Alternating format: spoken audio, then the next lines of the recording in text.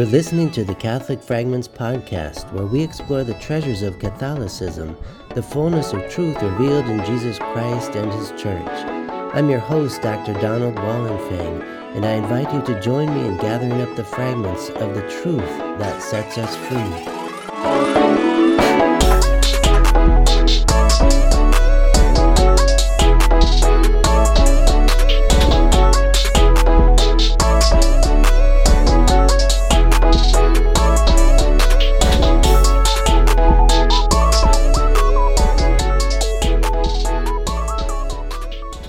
Let us pray in the name of the Father, and of the Son, and of the Holy Spirit. Amen. A reading from the book of Genesis, chapter 17.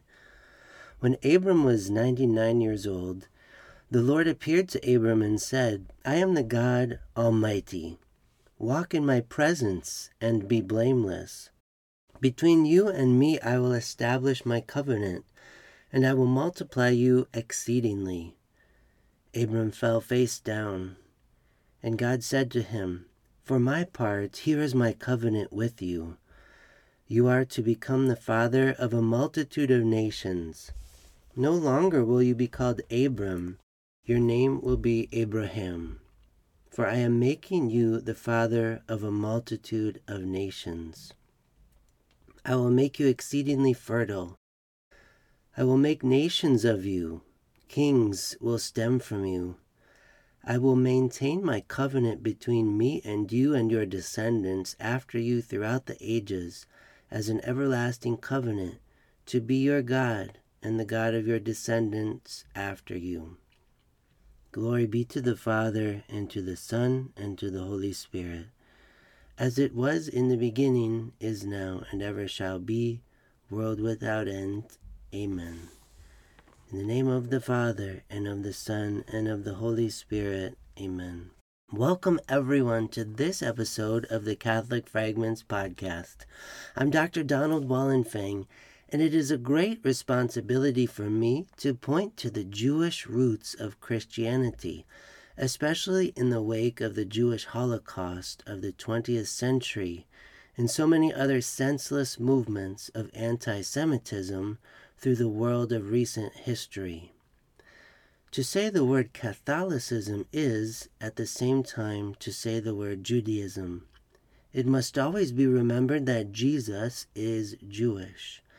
The roots of Christianity forever will be Jewish. In a podcast dedicated to gathering up the fragments of Catholicism, we do well to return to the Jewish origin of the Catholic faith, not only for the sake of understanding the Catholic faith better, but also to live in permanent solidarity with the Jewish people. So we ask in this episode, what is the exact relationship between Judaism and Christianity? The main document I want to turn to is from the Second Vatican Council, which occurred between the years 1962 and 1965. It's a sui generis document, a one-of-a-kind document, unprecedented in the whole history of the ecumenical councils of the Church, that is, the gathering of bishops from around the world in union with the Bishop of Rome, the Pope. The Second Vatican Council was the largest by far, by about 10 times, as many bishops as ever had met together in a single ecumenical council. Over 2,500 bishops from around the world, most of who were not from Europe or North America, gathered at the Vatican over the course of these 3 years to publish some very important documents. One of them was called Nostra Aetate. Nostra Aetate is the Latin title of the document, which begins with the English words, in our time. This document is on the relation of the Church with non-Christian religions. It talks about Buddhism, Hinduism, Islam, Judaism, specifically the main religious traditions of the world. And it's very short, actually. It was published by Pope Paul VI in 1965, toward the end of the council. It only has 15 footnotes, and it's, I believe, the shortest document of the council, of the major documents of the council.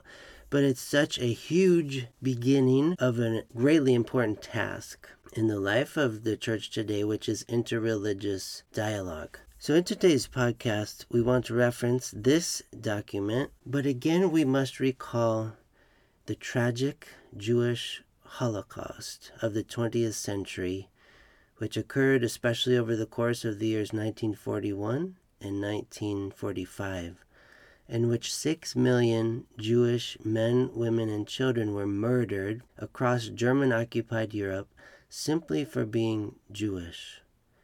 This was around 2/3 of Europe's Jewish population, and it was a product of eugenic ideology, this worldview that elevates one race of people above others, or certain races of people above other ones.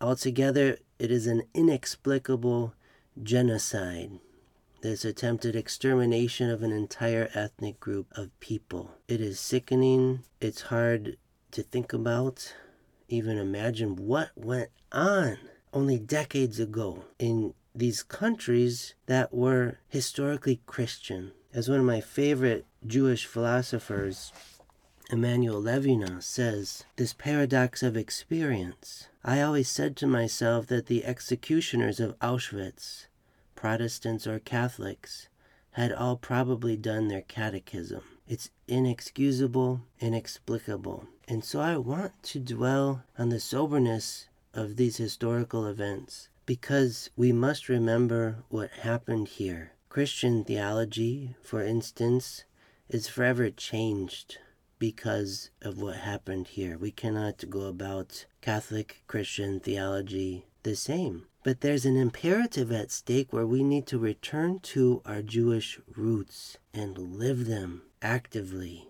to live them with a great intentionality of solidarity with the Jewish people. So, what does this document Nostra Aetate have to say about the relationship between Judaism and Christianity? Many wonderful things. The first paragraph we read, one is the community of all peoples, one their origin, for God made the whole human race to live over the face of the earth. One also is their final goal, God, His providence, His manifestations of goodness, His saving design extended to all men, until that time when the elect will be united in the holy city, the city ablaze with the glory of God, where the nations will walk in His light. So it begins with the truth of the unity of humanity around the whole world throughout history. We form one humanity, not two or more humanities. One humanity. It's so important. It's this kind of anthropology first approach to the questions. Let's begin with what we have in common as human beings, that we are all human beings and that we come from the same origin and share the same divinely appointed destiny, at least from the side of God. As we read in 1 Timothy, that God wills that all be saved and come to the knowledge of truth. This is what God wants. Yet He leaves it up to our created freedom, our free will, to say yes or no. So it's a real possibility to say no to God's gift of salvation. And those who perpetrated the Jewish Holocaust appear to have said no. But this episode is about saying yes to God, saying yes to the solidarity of our humanity around the world, no matter what ethnicity or religious tradition one has been raised, in which one continues to live. The second paragraph of this document we read, the Catholic Church rejects nothing that is true and holy in these non-Christian religions. She regards with sincere reverence those ways of conduct and of life, those precepts and teachings which, though differing in many aspects from the ones she holds and sets forth, nonetheless often reflect a ray of that truth which enlightens all men. Indeed, she proclaims and ever must proclaim Christ, the way, the truth, and the life, in whom men may find the fullness of religious life, in whom God has reconciled all things to Himself. So this is a profound statement of the bishops of the global church in this document of the Second Vatican Council. that the church regards with sincere reverence those ways of conduct and life, precepts and teaching, which, though differing in many aspects from those of the church, nonetheless, those of other non-Christian religious traditions, those that do reflect a ray of the truth, who is we believe to be Christ as his followers. What's happening in the non-Christian religions is they reflect rays of the truth of Christ that enlightens all people. And the church holds these rays of truth, these reflections of the truth of Christ, with sincere reverence, appreciation, esteem. Then paragraph 4 of this document we read, specifically now talking about the relationship between Christianity and Judaism. Thus the Church of Christ acknowledges that according to God's saving design, the beginnings of her faith and her election are found already among the Jewish patriarchs, Moses and the prophets. She professes that all who believe in Christ, Abraham's sons according to faith, are included in the same patriarch's call, the call we heard in the opening prayer, the call of Abraham and his wife Sarah. And likewise, that the salvation of the church is mysteriously foreshadowed by the chosen people's exodus from the land of bondage. The church therefore cannot forget that she received the revelation of the Old Testament through the people with whom God in his inexpressible mercy concluded the ancient covenant. Nor can she forget that she draws sustenance from the root of that well-cultivated olive tree, unto which have been grafted the wild shoots, the Gentiles. Indeed, the church believes that by its cross, Christ, our peace, reconciled Jews and Gentiles, making both one in himself. The church keeps ever in mind the words of the apostle about his kinsmen from Romans chapter 9, speaking of the Jewish people. Theirs is the sonship and the glory and the covenants and the law and the worship and the promises. Theirs are the fathers, and from them is the Christ according to the flesh. And St. Paul himself writing this is Jewish too. The Son of the Virgin Mary is Christ. The Virgin Mary herself is also Jewish. The church also recalls that the apostles, the church's mainstay and pillars, as well as most of the early disciples who proclaimed Christ's gospel to the world, sprang from the Jewish people. So this is the truth about Jesus, Mary, Joseph, the apostles, so many of the early disciples, the vast majority of which are Jewish. And it's very important that the church recall her Jewish roots and that there's something of permanence about Judaism within Christianity.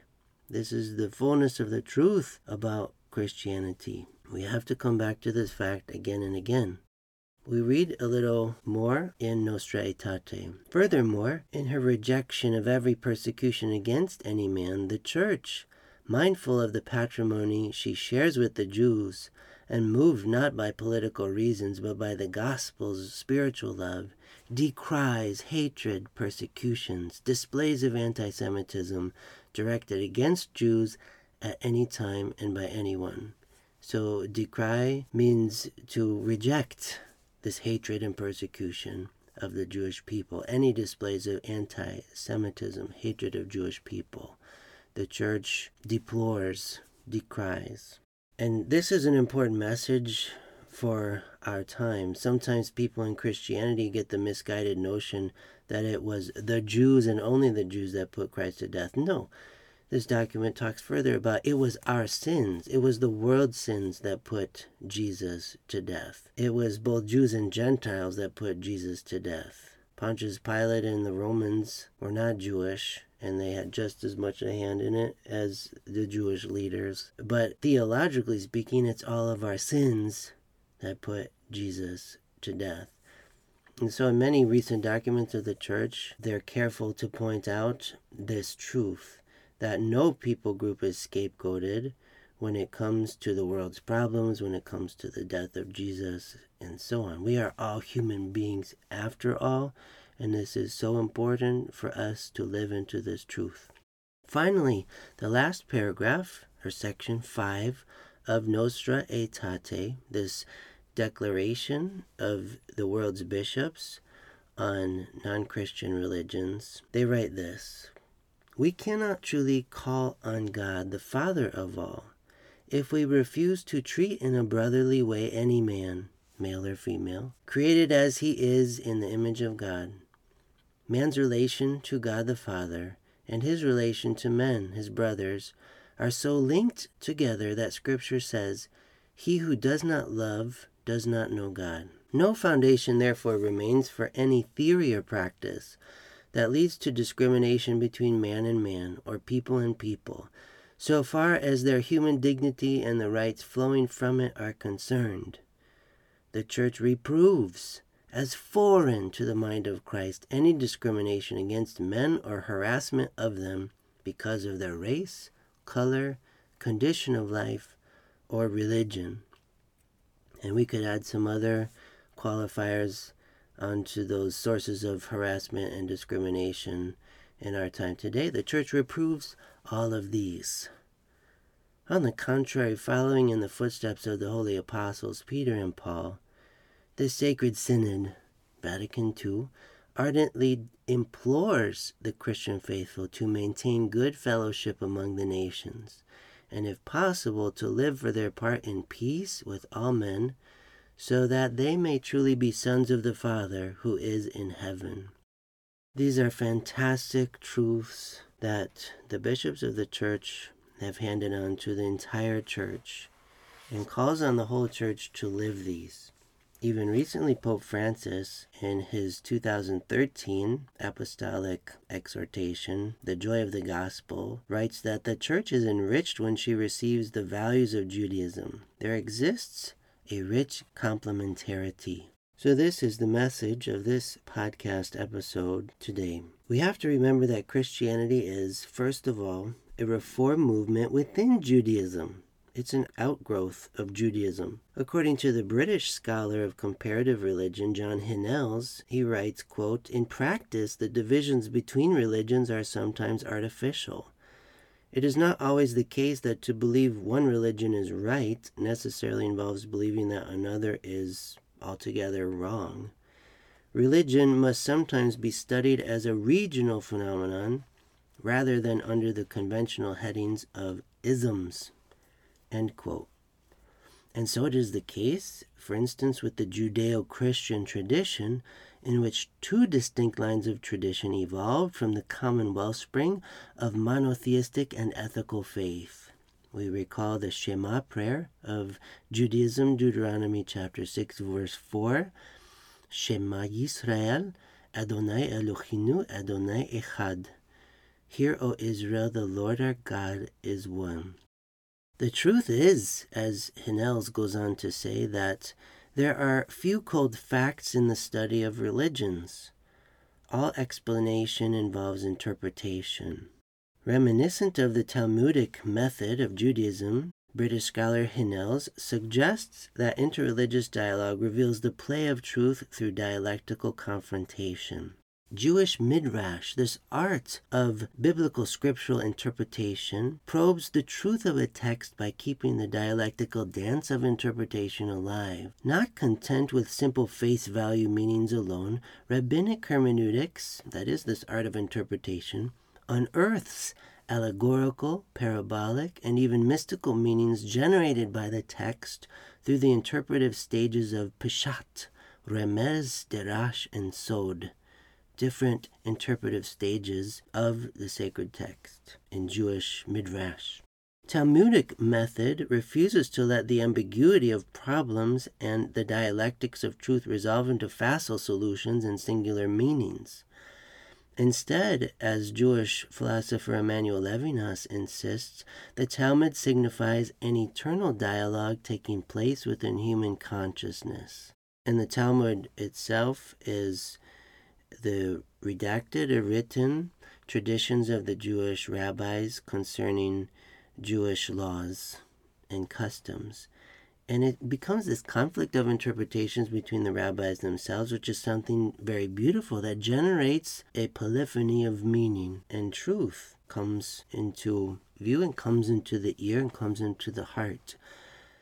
Truth is spoken and heard through the plurality of conversation and unresolved dialectical discourse. Levinas observes that the relation between the same and the other, upon which we seem to impose such extraordinary conditions, is language, and that truth arises where a being separated from the other is not engulfed in him, but speaks to him. Language constitutes the insoluble bridge between the self and the other. It is the field of truth-telling that maintains the irreducibility of the other to the same. Even within human consciousness, truth is announced through the infinite play of discourse between interlocutors, at least one of which is always other than the self. Levinas applies this hermeneutic of dialectical truth to the diversity of civilizations emerging throughout history and to the human vocation to tolerance. He writes that we can tolerate the pluralism of great civilizations and even understand why they cannot merge. The very nature of truth explains how this is impossible. Truth manifests itself in a way that appeals to an enormous number of human possibilities, and through them, a whole range of histories, traditions, and approaches. All this is to say that truth cannot be packaged exclusively within a monocultural totality of expressions. Instead, truth is expressed through an unlimited variety of signs, symbolic orders, and modes of communication.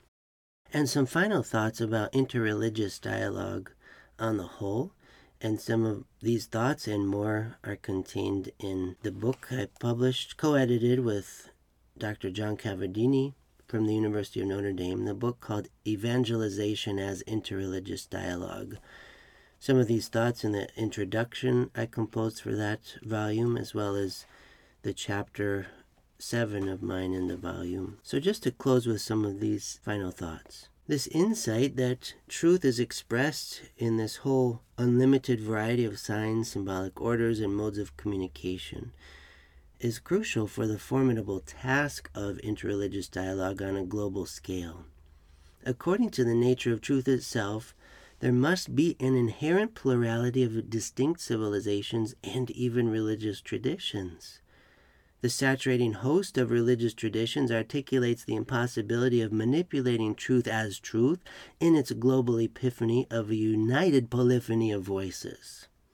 Today we encounter a genealogy of world religions which have evolved over the course of time in various geographical and cultural centers. For example, Judaism and Christianity from the Mediterranean region, Zoroastrianism and Islam from Arabia and the Middle East, Hinduism, Buddhism, Jainism, Sikhism from India, Taoism and Confucianism from China, and Shintoism from Japan. Several other religious traditions could be mentioned as well, but the point here is to set forth the first principle of interreligious dialogue as inspired by Emmanuel Levinas. Truth is consequently experienced as a dialogue, which does not reach a conclusion, but constitutes the very life of truth. Even us followers of Jesus Christ experience Christ through dialogue. Oftentimes, he asks us questions too. We ask him questions, he asks us questions. The God revealed in Jesus Christ is the God of dialogue, not the God of coercion, not the God of some political ideology, the God of loving and merciful and open dialogue. This unresolved dialogue of truth prevents the closure and falsification of truth. If the dialogue of truth comes to an abrupt end with nothing left to say, what becomes of truth as a living and universal summons to rediscover it over and over again, let alone as a perennial call to action and responsibility? We experience truth through dialogue. All of this is to say, rest assured, I am not advocating any kind of religious relativism in all these things I'm saying. I'm entering into dialogue with Judaism, above all in this episode, as well as non-Christian religions to some small degree. I hope to do more episodes on this topic in the future. But I am not in any way an advocate for relativism or what's called religious pluralism, as if all religious traditions were like spokes of a wagon wheel that all led to the same center in one way or another. No, that's not it at all. when we enter into dialogue about truth, we make distinctions, and we always talk with one another with our discourse anchored in the principle of non-contradiction. That is to say that something is not what it is and not what it is at the same time. So, for example, either Jesus Christ is Lord and Savior of all people of all times and places, or he's not. Either Jesus Christ is God become flesh, or he's not. Either God exists or God doesn't exist. It's a lot of either ors when it comes to truth on some questions. On other questions, in terms of how this truth is expressed within different cultures with different languages, here we have a lot of variation that doesn't contradict, but that forms a harmonious unity leading to the truth. The sense that truth is symphonic overall. This is a Catholic thing. The symphonic nature of truth, the harmonious unity of peoples through this process of enculturation in which the Word of God takes on flesh in the variety of cultures throughout the world. This is what is meant by the Catholic Church, by Catholicism. So interreligious dialogue itself is an important moment within Catholicism, within seeking truth, in which all of ourselves today, because of internet and travel and everything else, find ourselves to be global citizens in a very cosmopolitan context. So the bishops of the Church are showing us that we are called to genuine dialogue and to have the courage to enter the dialogue, to remain in the dialogue, to listen to all, to be in solidarity with all of our fellow human beings around the world. So may we contemplate the uniqueness of the Jewish people within the history of salvation, never forgetting the timelessness of Torah and the summons to ethical responsibility, one for the other. And may we remain witnesses to the unity of the one human family that has been loved into being by one God and Father of all. Thank you for joining me on the Catholic Fragments podcast, where you are equipped to think toward the whole, to pray from the heart, and to live as a witness.